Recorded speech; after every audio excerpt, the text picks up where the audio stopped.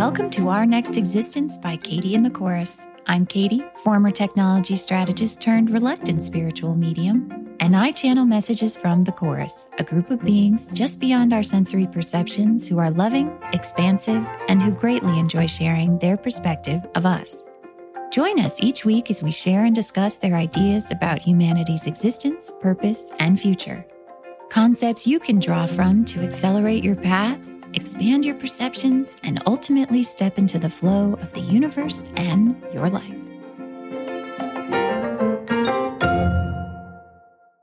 Welcome back, everyone. This week, I did a full faceplant into a spiritual lesson at 100 miles an hour. Has that happened to you? You know what I'm talking about. Sometimes spiritual lessons sort of gradually become clear to you. And then other times it's like riding a bike into a low-hanging tree limb where it's like, oh, okay, I see that now. I get it. So, in case you're heading for this particular low-lying tree limb, I thought I'd say this because it keeps coming up. Those of us who are on the spiritual path have had a lot of these lessons already. There are already things that we understand. There are already things that we know. There are already wise words that have fallen out of our mouths 1,000,000 times over to friends and others that have really helped them. And then every now and then we come to a new corner in the road where none of those things that are in our brains that we have access to in our beliefs help. That thing that you already know that you're watching play out should be helping you somehow, but it's not. And so this is what I learned. It's not because those spiritual lessons that you've already learned or that loving people are parroting back to you aren't valuable or don't make sense or don't even apply to the situation at hand. It's simply that this means that you are on the cusp of something new. Those things don't quite click in all the ways that they've clicked many times before because you are about to click into something new. Something that you are uniquely suited to understand. And that understanding your uniqueness may be a vital part of the step you are about to take. In the first part of the episode, you'll hear directly from the Chorus themselves, and then afterwards, we will discuss. Enjoy.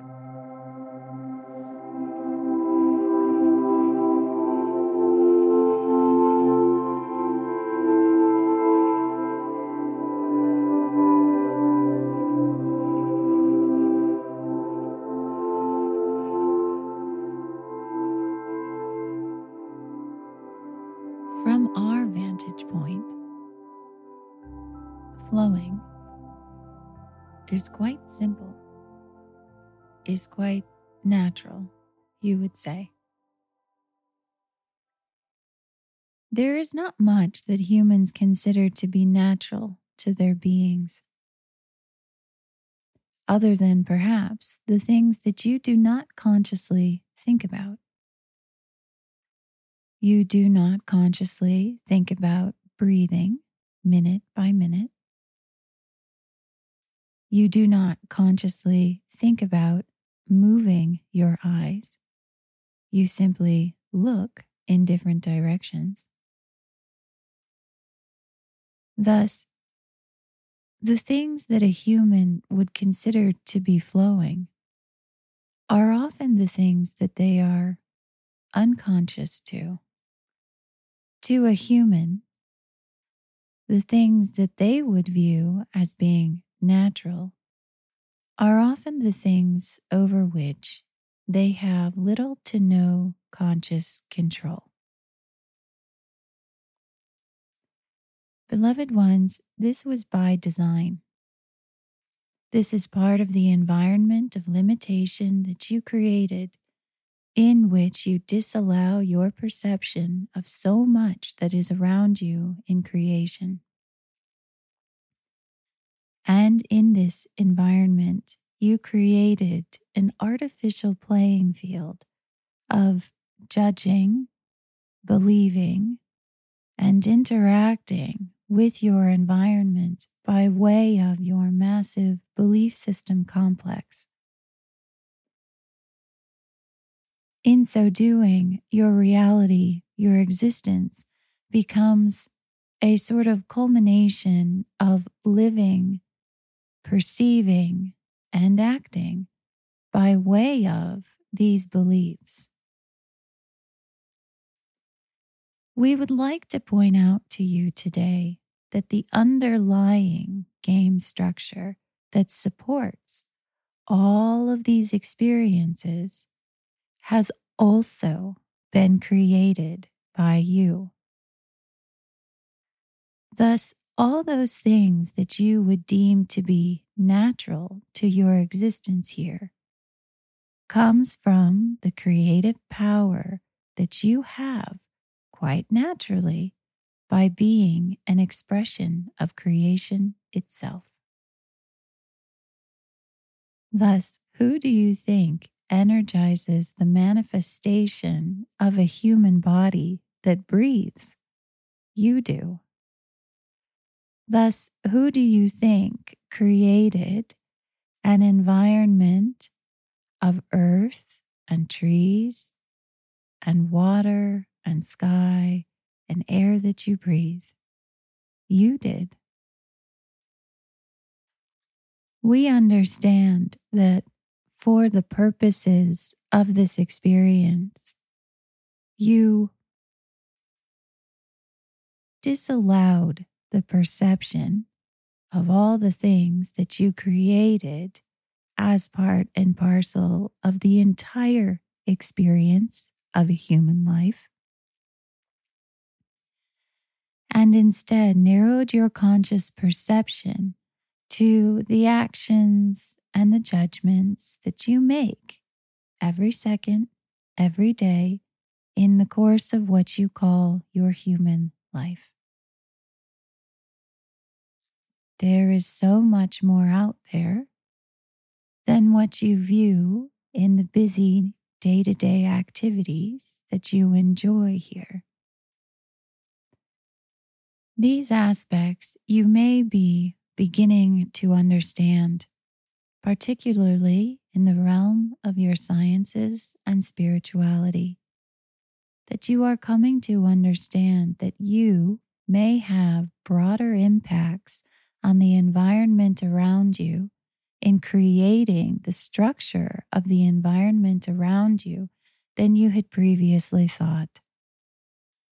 In the sciences, you are becoming aware of ideas in the realms of quantum mechanics and theories that demonstrate to you over and over again the ability to affect energy, the ability to create a variety of different realities, a variety of different connections between parts of your existence here that you had previously thought very distant from each other. In the realms of spirituality, you are coming to understand your energetic body. You are beginning to have sensations that come to you that are far and beyond what you might experience with the five senses. And thus you begin to understand how the perceptions that you have via the five senses may be formed or affected. As we have suggested previously, humanity is awakening to the blindfold that you had very purposefully and very lovingly placed over yourselves for this experience of limitation. And as this first step to awakening to the blindfold, you are starting to become aware of things beyond it that you had not seen. We would suggest that as you move forward in your experience of understanding the blindfold and everything that is beyond it, that this idea of what comes naturally to you will expand. We know that humans, when they think of flow, imagine stepping into a stream of energy that exists somewhere out there that, via their judgments and mental capacities, they often withhold themselves from. We would like to suggest perhaps a new visualization of this concept, that the flow has always been in you, has always been part of you. It is this flow of energy that you used to create this environment and still do today. And rather, that you are awakening to new and different capacities that you have in that flow. Said another way, you are expanding outward to meet more of flow, more of that energetic, free-flowing, loving place where you are created and where you create. Do not worry, beloved ones. As you step into greater freedom, we understand that you might activate many beliefs about your lack of control. That to a human, it may start to feel like you don't know which way is up or down. A powerful experience of limitation, we would say. But that not only will these sensations be temporary, but also that as you move forward, what might have felt a little unstable, a little unknown, will start to feel like glorious freedom. From all the things that you thought you had to do, had to accomplish, had to be, or had to achieve. As the illusions fall away, you will find a greater sense of your own flow. We are flowing with you, beloved ones, and we love you infinitely.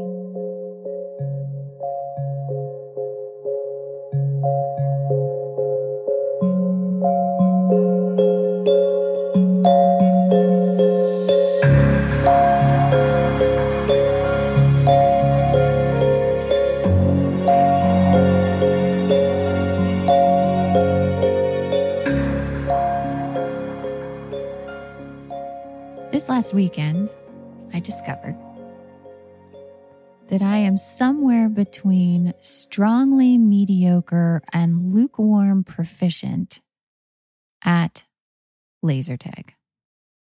I may not have been the best in the room, but I wasn't the worst.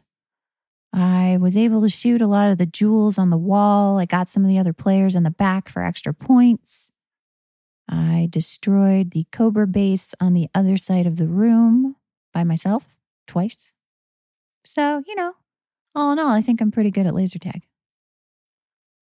Now, if you've been human for a while and you heard me say that, most likely one of your next questions would be, well, Katie, who else was in the room? Who were you playing against? And I would say, it was basically people who are over the age of 70 or also younger humans about 3.5 feet high. And then you might laugh a little bit. And I would say, why are you laughing?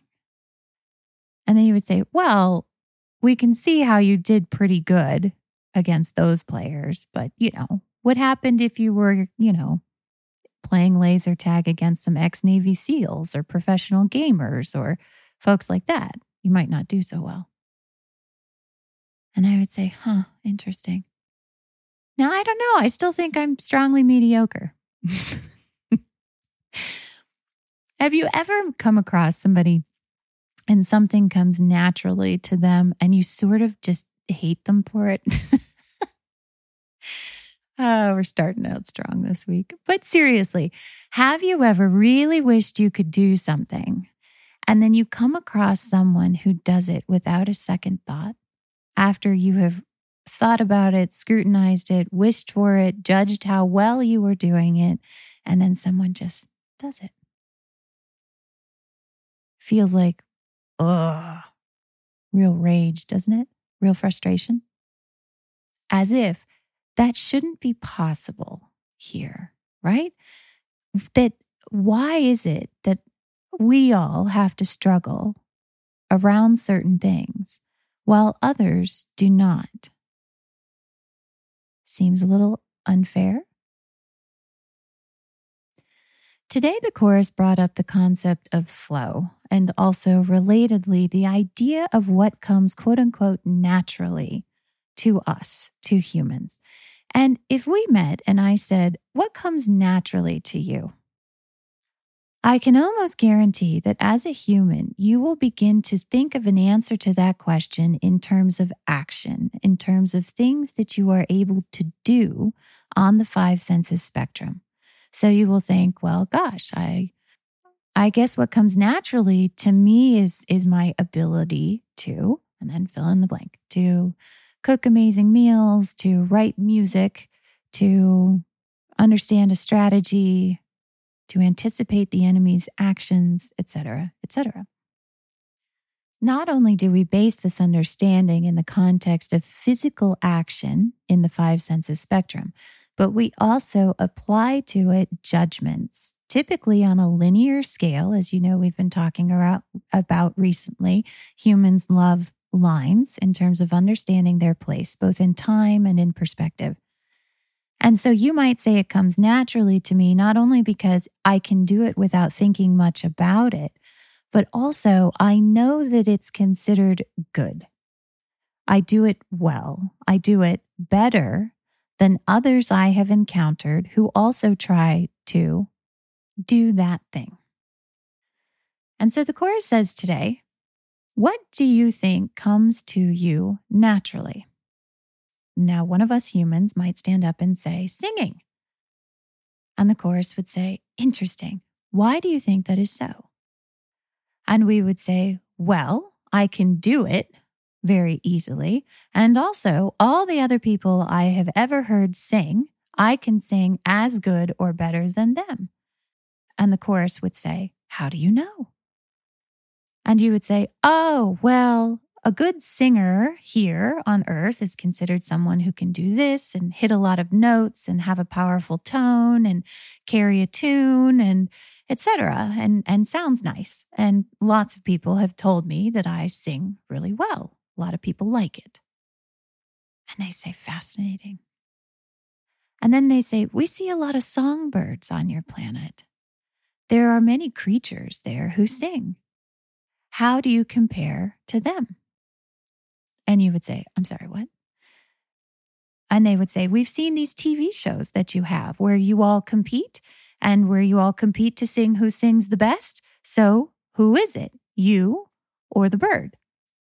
And you would say, oh, chorus, that's different. That's different. We don't compete against animals or anything like that. We just compete human to human. And they would say, fascinating.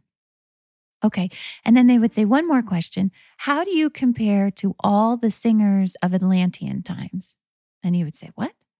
And they would say, Atlantis, that part of your history that you're all just starting to remember. Anyways, they had a lot of really talented musicians, or so they felt at the time. They thought they were very good at music. And so we wonder, how do you believe you compare against them? And you would say, I don't know them. I've never heard that music. I guess I could start listening to that music and then probably form opinions and all of us could listen to it and we could all decide and then I could sing and they say, okay, thank you. Fascinating. Now, you might laugh at this example in some ways, and you're supposed to, because a lot of this awakening stuff is all for fun. But it's a lot like my laser tag context. I say, all right, I think I'm pretty good. And then you look at that example and you say, but Katie, what about all the other people who play laser tag who were not in the room? In previous episodes, we have touched on the idea of a finite database versus an infinite database. And in the idea of a finite database, where there are only so many things in there to count, it is possible to take an average. It is possible to look at outliers. It is possible to draw a conclusion and say the majority of things that we counted here add up to this. So my context, my finite database, was a room that I played laser tag in with a finite number of other humans in it that had varying levels of skill in laser tag. Another way of looking at our finite database is all of the physical manifestations that we encounter or recall in the course of our lifetime. So you say, I'm a very good singer. And I can say, well, yes, perhaps that is so compared to all the other singers that you have heard about, or a friend has sent to you, or you saw on TV, or you listened to their recordings, etc. And all of our judgments and beliefs about what make a good singer, which you are tapped into, then I could say, yes, you are able to draw that conclusion. But now from the vantage point of the chorus, they want to know, or they are asking, what happens when the database becomes infinite? What happens when there is an infinite number of other singers against which you could compare yourself? Does it still come naturally to you? When you begin to contemplate an infinite number of points of comparison, the actual faculty of comparison is what starts to be put into question. Because certain functions of judgment work in a limited context. But as you expand outward into an infinite number of those things, it becomes less and less possible for you to count them all, add them all up, and then determine what that judgment would be, because in the process of your counting, there has been an expansion of an infinite number more. So now we can talk about what the chorus was really asking today. When they talked about what comes naturally to us and the concept of flow. As the chorus stated in their opening, they said, we understand that you have a concept of flow now. That when humans think of flow, we imagine stepping into a stream of energy that exists somewhere out there, and that via our judgments or mental capacities, we often withhold ourselves from. Now, this might feel a little accurate. Maybe you're in New Age spiritual circles where that word, flow, is actually used among your friends or colleagues quite often, where they would say, oh, I was really in the flow last night and I realized some things and etc. But also, if you wander around Earth for a little bit and wander in and out of different conversations, you will start to hear this concept coming up, even subconsciously among our kind, where people will say, oh, I don't know, it just isn't coming to me right now. As in, there is a place where things do come to me, but I am not in that place right now. I am stuck. I am not flowing. Or perhaps when someone is working through something and they allude to speed or velocity as a proxy of flow. So it really all came together quickly. It was so great. It just really all coincided. As in, there is a sense of a flowing of energy that sort of happened, as opposed to inherently these other times when it could not come together that fast, when these other times were characterized by something different than what was happening in that moment when it, quote unquote, all came together. This concept of flow, as are many of the things that the Course touches on through these podcasts, is actually a part of awakening. The sense that we have that there's a difference at times between when things are really fluid and working and clicking and making sense and when they are not is relatively new. It wasn't always that flow was in town. So we can talk about the day that flow came to town and also another stranger to our parts up until then, the concept of uniqueness. This is starting to sound a little bit like a Western, so maybe we'll just go with it. So, at one point in time, there was a town called Humanity. And in this town, everyone was driven by subconscious beliefs about doing and acting in the physical context. There was next to no reflection upon the existence because consciousness, our consciousnesses at that time, were fully aligned to the belief systems that had been manifested by our resonance with the frequencies of disallowance. And so we created a massive belief system complex that is vast and largely unconscious so that we could focus on our experience in the Western town of Humanity.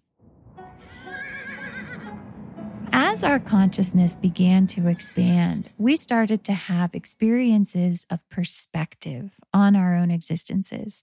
We started to ask questions about why do we do these things that we do? We started to reflect on it. We started to develop philosophies or religions or new belief systems.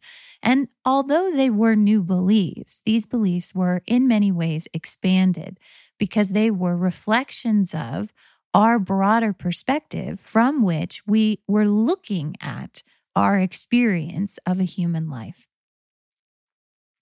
It was in one of these expansive moments that humanity began to sense something that eventually became called flow.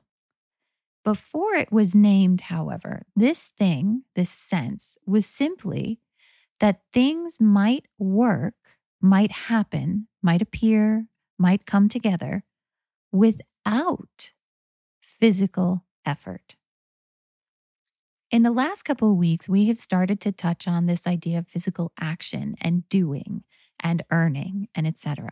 And there is a lot in our existence that is built to help us engage in the physical environment, one of which being our idea of to do. To do, according to the Course and what we spoke about last week, is actually the sort of simultaneous collision of three things: the recognition of a desire or an idea that you have, the identification that it has not yet manifested on the five senses spectrum, and then also the instigation or activation of beliefs that tell you that you must do things in the physical environment to make that thing happen. But then something happened in this Western town where people began to notice that things could happen without their effort. So they had in their mind, I really got to ride across town and go talk to this person about this thing. And as they're thinking about it, that person comes into their shop and saves them the trip that they otherwise would have made. It's kind of funny.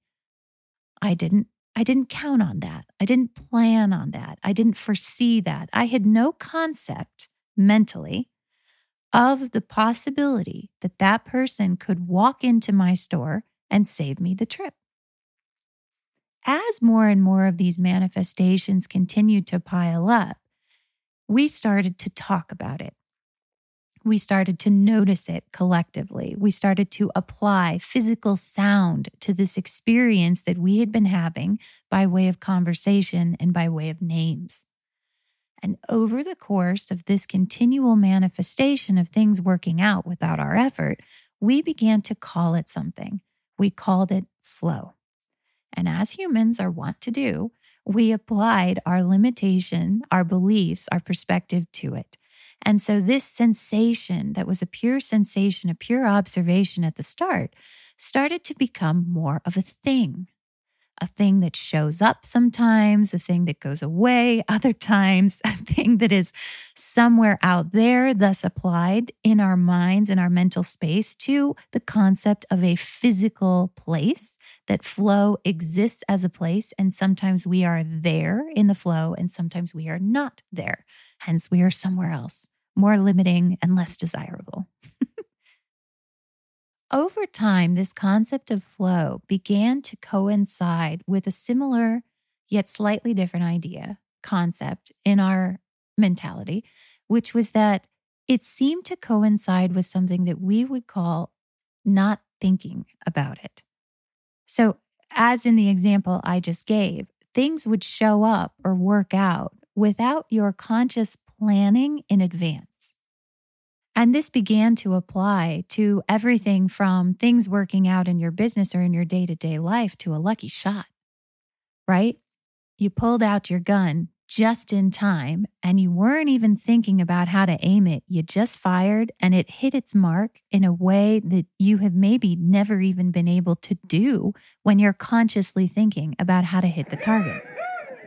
As more and more of these manifestations kept happening, this sort of idea that flow, that this sense of things working out also coincided with this not thinking about it, began to grow. And we started to develop more and related concepts to it that took on names like instinct or luck, or as in most recently, synchronicity. The idea that when you are in this space, in this thing that we call flow, more and expanded things are possible than what you had thought of or what you had tried for or what potentially you could even effort into being when left to your own devices. So you and I might be standing down at the corral, shooting old cans off a fence, and I could say to you, man, you're a really good shot. How do you do it? And you might reply to me, it just comes naturally. And I would say, what does that mean? And you would say, I don't know how I shoot this good. I just always been able to do it. I hit my mark often.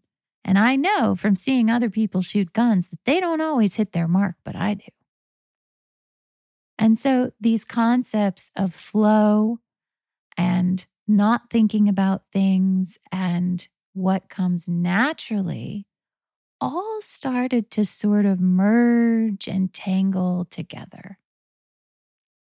And in a way, as we are wont to do, we were continuing to limit, in some aspects, this new and expansive perception that we had once perceived. We gave it names, we gave it specificity, we identified that it's there sometimes and it's not. We told ourselves that it must be difficult to achieve, it must be mysterious or unknown or hard to pin down. As we considered it in the perspective of our five senses environment, it became a thing that took on aspects of limitation. Okay, but then one day, a new set of characters roll into town, called the chorus. And as they come into town, they're quite fascinated with everything that we've built here and everything that we've been experiencing. And they say, oh, we see your concept of flow now. And you say, yeah, check it out. One time I was competing in this darts competition and I was really feeling the flow. And every time I threw a dart, it hit the target. It hit the bullseye. Can you believe that? And they say, fascinating. We see it slightly differently. And you would say, what do you mean?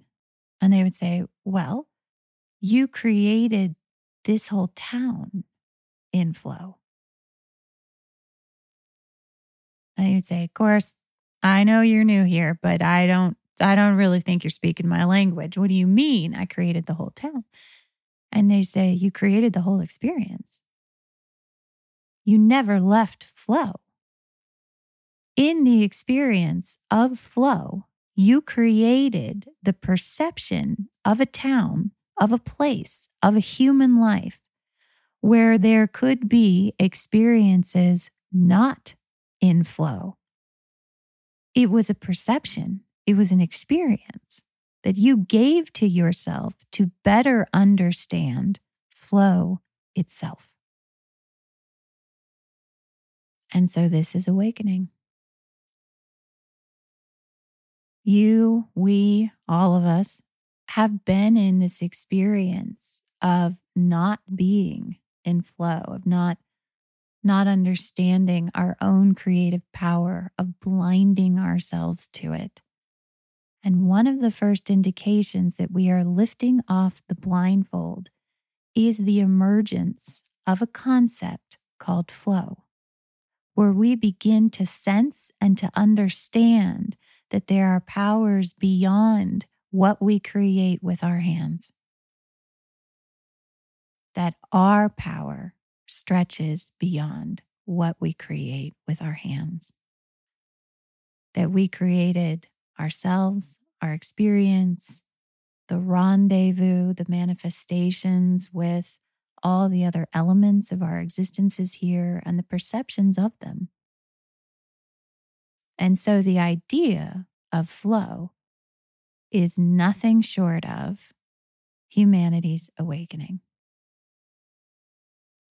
I want to give you another example. So I want to say that let's pretend you and I are, in the middle of a room full of stuff. And you say to me, Katie, I want to experience limitation. And I say, all right. And you say, I don't want to be able to perceive all of this stuff. Look, I can run, I can jump, I can see stuff, I can touch stuff, I can move it. Like I have so many powers. I'm so infinite. And I say, yeah, sure you are. And you say, okay, I want to have an experience without those things. And I go, all right, sit on the ground, curl up in a ball. And I get some oven mitts, giant oven mitts, and I place them over your hands. And then I get a blindfold and I blindfold your eyes. And then I get some headphones and I stick them over your ears. And then you curl up with your knees to your chest and I duct tape you into a tiny ball. I duct tape your oven mitts to your chest. They're around your knees. Okay. So you can't move. You can't touch things. You can't hear things and you can't see things. But you can still smell things because we couldn't totally cut it all off. I mean, you kind of still were breathing and whatever. And part of it is getting to know your sense of smell. When you're limited, right? When everything else is stripped from you, what's left? What's left and how does that work in creation? And so in our analogy, it's your sense of smell. So, okay, so your sense of smell is left. And so you sit in the room. And you sit in the room for a long time, getting to know your sense of smell. You smell things in daytime and in nighttime. You smell things as they move in and out of the room, et cetera. But for the most part, you're so engrossed in the sensation of the smell that it doesn't even occur to you to ask, what am I smelling? Until one day when you notice that you don't really have to focus on your sense of smell in order to smell things. It kind of just happens.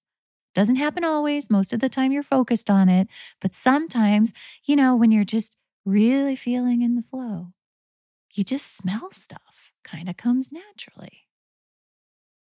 And then as you're starting to awaken, you sort of wiggle loose an arm. And so now you have this free arm and it's still got the oven mitt on it. So you really can't feel much and, whatever. And it's sort of like hanging out to your side, but you're still very engrossed in your sense of smell. And then every now and then it bumps into something that's next to you. And you kind of go, what was that? So weird. I just felt inspired to go to Mexico. It's weird. And then you go back to smelling something. Then your arm kind of keeps waving around and it bumps into something again. You say, God, I'm so agitated. It feels like I keep bumping into something. I don't know. What am I smelling today? Why is it getting me so upset? Must be this thing I keep smelling. I don't know. And then at some point, you gradually awaken to what had been there for a long time, which was your arm. And you go, no, I'm feeling something. Like this is real. Like I have a sense of a thing coming out the side of my body and it is bumping into stuff and I can't explain it and I can't see it. I can't do anything. I can't smell it. I certainly can't smell it. It feels different. It feels like, I don't know. I don't know what to call it. I don't know. Maybe we could just call it arms. And bit by bit, you awaken to, you remember, you reconnect to, you expand into the perception of the parts of you that you already have. I would like to point out that most humans today have both arms out of the duct tape.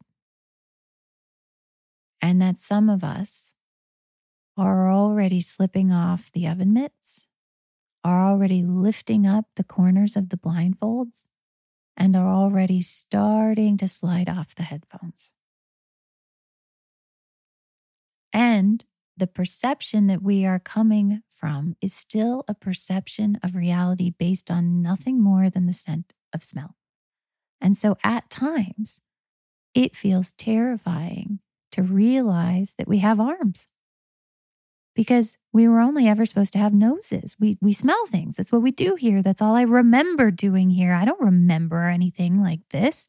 And I certainly don't remember you duct taping me into a crouching position. For the record, we all duct taped ourselves. Totally voluntary, 100% desired. And so from the vantage point of the chorus, that is what they're saying. They're saying, you have arms. And we're saying, no. And they were saying, yeah, you have arms and you duct taped yourself and you put on a blindfold and you put on headphones and you left nothing except your sense of smell because you wanted to know your sense of smell. And so you think you're in flow when smelling comes easy. And we say that you were never not in flow, that you've been flowing through this experience of limitation the entire time. And now you are very naturally flowing into the perception of your own arms and your own capacities and your own abilities. And so while you're arguing for the fact that you smell better, I mean, to smell, not smell better. I don't know, maybe you do, that you can smell things in a more proficient way than everybody else. And that sometimes that just comes naturally to you. They say yes, because it comes naturally to all of you. Were it not for the duct tape and the blindfold and the headphones, were it not for your belief systems of limitation and all the varieties of beliefs that you each have collectively, but then also individually, smelling, singing, shooting, jumping, managing, anticipating, creating, and laser tag would all come to you naturally. And you say, okay, chorus, so on the days that I can't just sing naturally, and they go, yep, you're perceiving that you have duct tape. Okay, and on the days I can sing naturally, yep, you are realizing that you have had infinite power to create this experience and can smell things even when you're not thinking about it.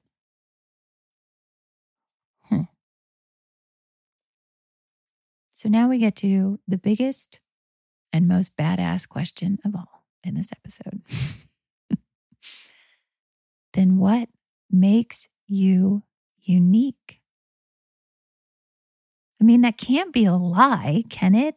This desire, this wish that we all have right now to understand us, ourselves, what makes us special, why we came here, what we are uniquely called to. That idea of uniqueness, of specialness, of purpose, of intention in our creation. Is it an illusion? If we are coming from the perspective of understanding our own uniqueness by way of five senses, action, and manifestation alone, you can understand how a lot of us would be driven to either do things better than our counterparts or to do things differently than our counterparts. Because in an environment of such great limitation, how else could you possibly be unique?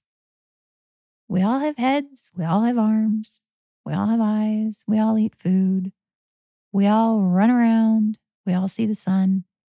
There is so much of our own infinite natures that has been limited down to truly a finite set of manifestations with slight variations that we enjoy here. So in the context of a finite database, you are left with a slim margin to really look, act, or experience things differently than the rest of the things in the finite data set that are also limited in the exact same ways. But what about that infinite database concept? What happens when we all have the duct tape off? When none of us have oven mitts on our hands anymore, when all of us can see again and there are no more headphones? What happens when all of us return to our infinite natures on the pure flowing perception of that? Do we all still look alike? Do we all still wear pants and skirts and shirts? Do we all still eat? I had been working with the Chorus for quite some time when they finally introduced to me the idea of core frequency. I'm sure it could take any number of names, but they named it core frequency as in the sense of an energetic identifier that is very part and parcel, very core to who we each are. As we talked about this idea of core frequency, they alluded to the concept that from their vantage point, every single aspect of creation has this unique energetic signature.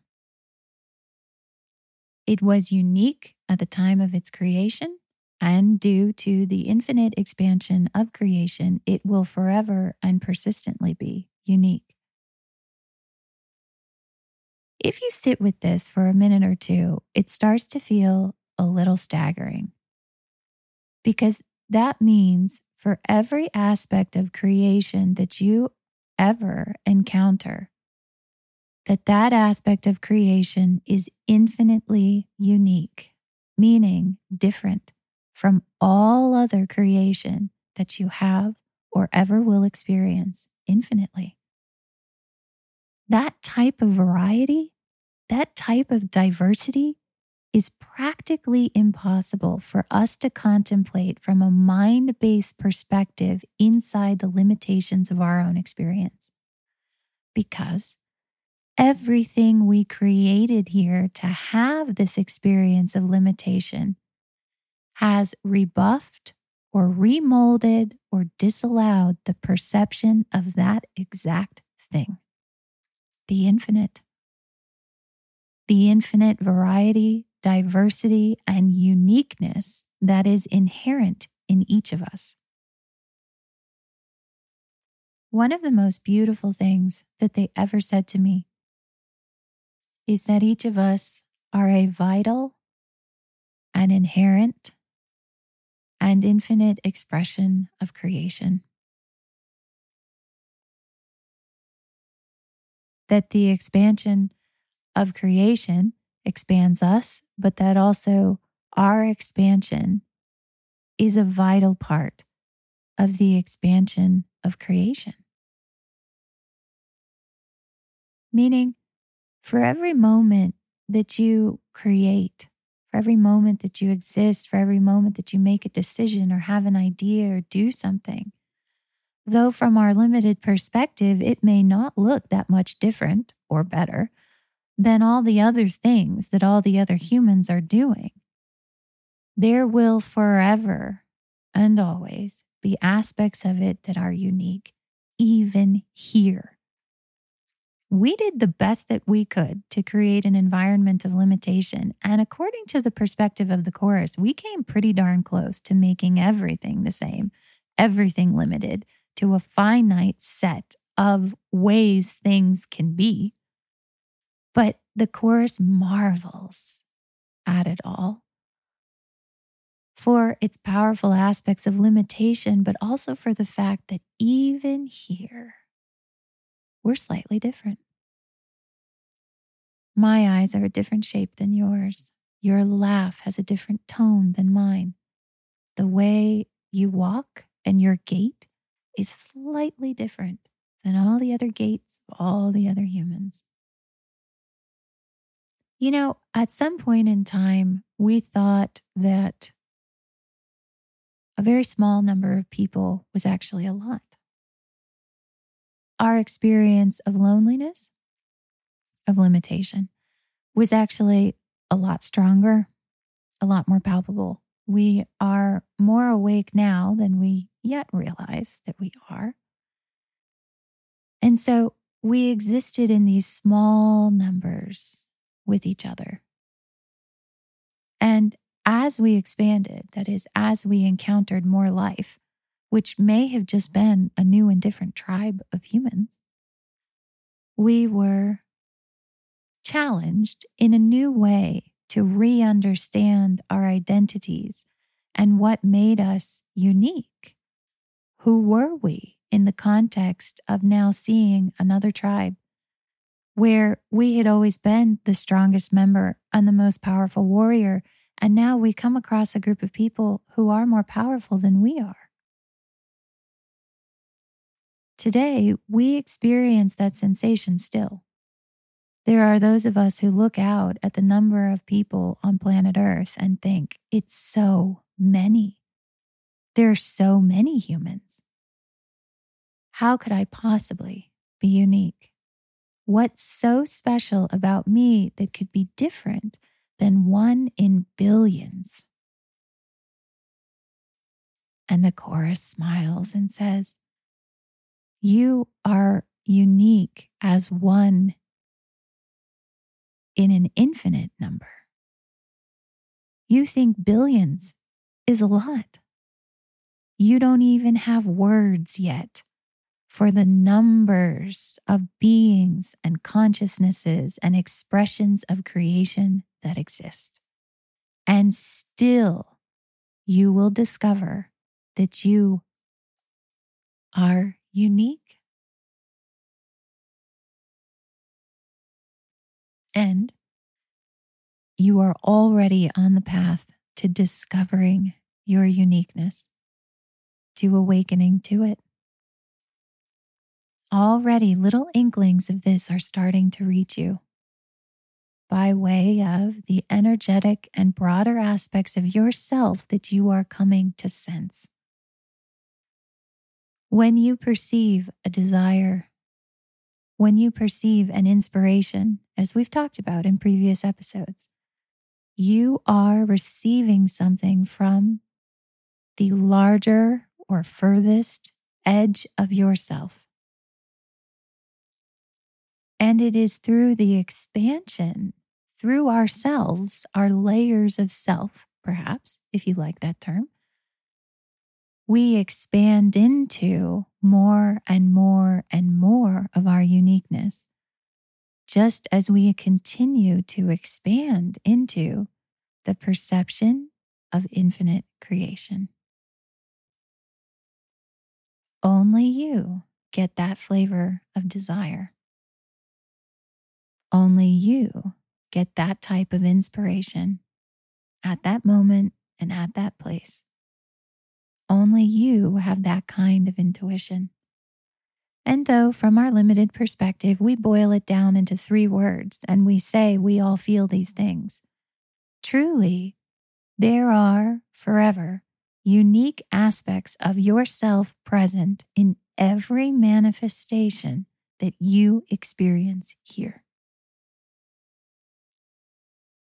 Have you ever heard someone say, What would you do if no one else was watching? Or create it as though you don't care what anyone else would say? That's a beginning. That's a beginning of our growing understanding of the beliefs and judgments that construct our reality and affect all the manifestations in it, including the things that we create or feel inspired to do. It is the start. It is the first whiff of something, of yourself, beyond the sense of smell that you have limited yourself to. It is the growing understanding of capacities that you have that are truly unique. And as we go forward, you might say, all right, so then it seems to me that the more I expand into myself, the less I care about judgments or what other people think.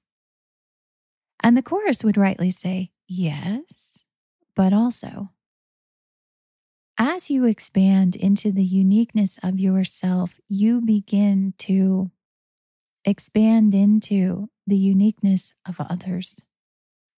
And rather than seeing it as a point of comparison, you start to delight in your own perception of the infinite and in others' perception of the infinite.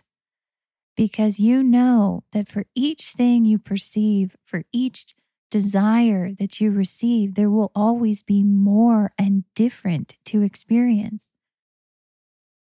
And so what at one time drove or structured your own identity becomes a reflection of your own expansion, a celebration of life as we know it, and, as the chorus said, begins to feel like freedom. And perhaps freedom as we've never even consciously known it. Now, before we all ride off into the sunset with this new understanding of our infinite selves, I want to address something that will probably come up just a little ways down that road. You'll start to feel the magic of the idea that you are infinite and also that you are unique in all of creation. And as you continue to contemplate that idea from the five senses perspective, something is likely to get activated, and that is fear. That what for a moment did feel like freedom and maybe exhilaration and fun starts to feel lonely, starts to feel like, am I really the only one of me? As we touched on in a couple episodes ago, this belief system, these quadrants of our belief system, because they're actually quite vast, are what drove our concept, our experience here of being alone. These beliefs put a distance between us and anything else that we view as being too different.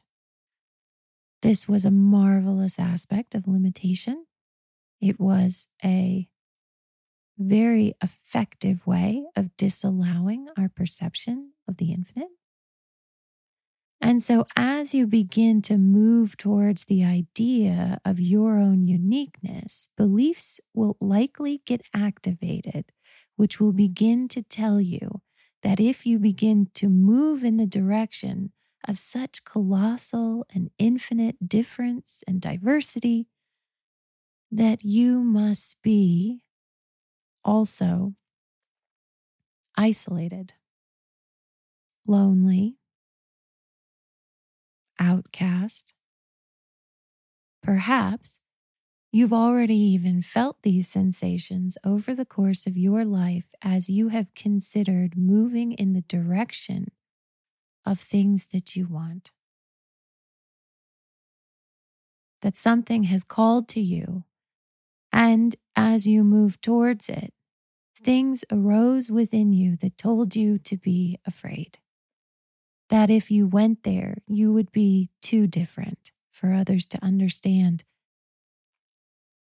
You would be too different to be accepted. Friends, there is beauty in that sensation because that is the sensation that kept us limited. And that was what we wanted while we were here. It has expanded us in ways that we are not yet conscious to, but are real and have happened.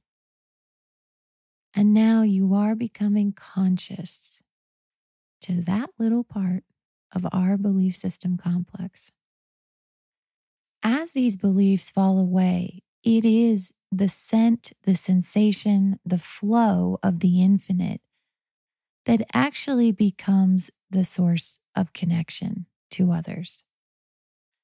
Rather than our identification with others on the five senses spectrum, where we give each other manifestations as reasons to feel alike, where I say, oh, you and I look alike, or you and I come from the same place, or you and I speak the same language as reasons to feel connection with others, those things expand. Our definition of self, our sense of self becomes broader, and therefore we find more ways to connect with others. Our expansion into our own infinite, into the sense that we have arms or other aspects of ourselves, causes us to be able to expand into, that is, connect to or relate to more of the infinite, of the diversity of the differences in others. As we try to contemplate this level of infinite connection to other beings from the perspective of our five senses belief system, there is another thing that humans are apt to do, which is it is difficult for us to imagine that kind of diversity and ongoing connection with others from within the perspective of our belief system. And so often, humans will stumble upon the idea that as we expand into the infinite and into a greater connection with others, it must look something like a oneness, a one, that we are all connected. And in our inability to contemplate the infinite, that starts to look like sort of an averaging out, sort of an infinite primordial soup that we all sort of ooze back into and sort of ooze around with each other. But in that idea, in that concept, where has the uniqueness gone? Humans take away or diminish all the five senses manifestations that often cause us to feel so different from each other as a proxy, as a way of feeling that sense of oneness. And in so doing, the idea of that oneness sort of starts to look like a sort of faceless connection to all other life.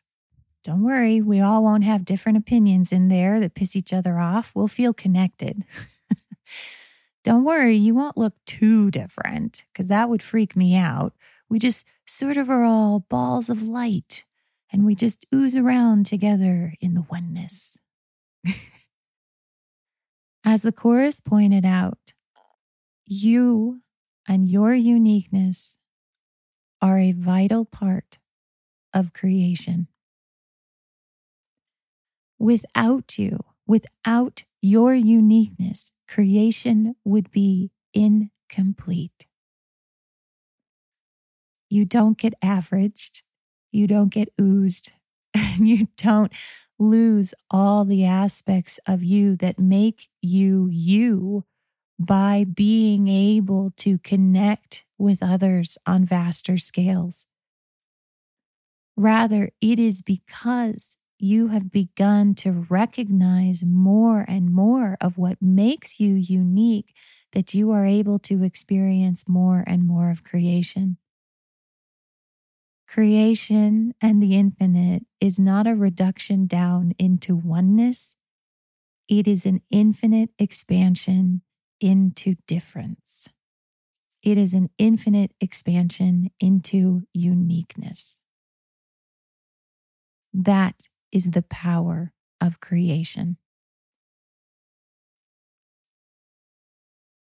And we all get to experience it. Isn't it already happening? Don't you already see it?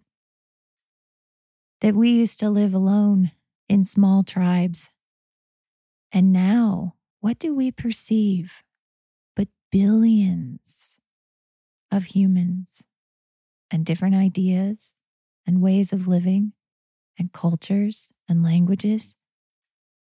We perceive an immense number of animals, creatures, insects, bacteria, and we're finding new ones every day.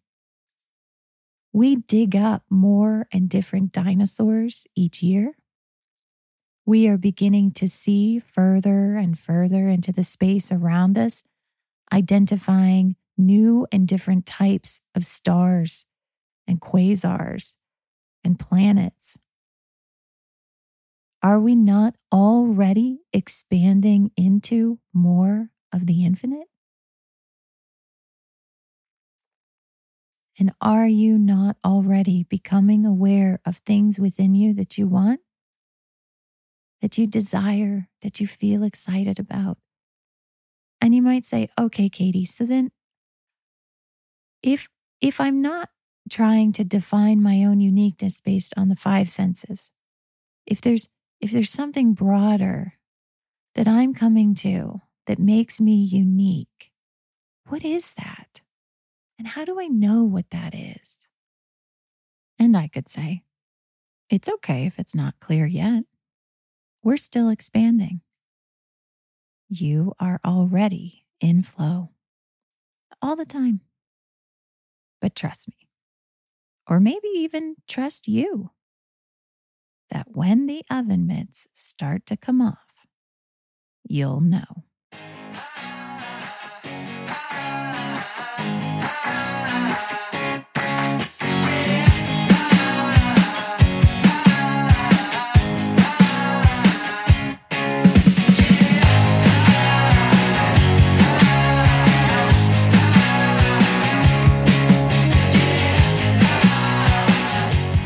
Thanks so much for listening. We hope you found these messages to be helpful.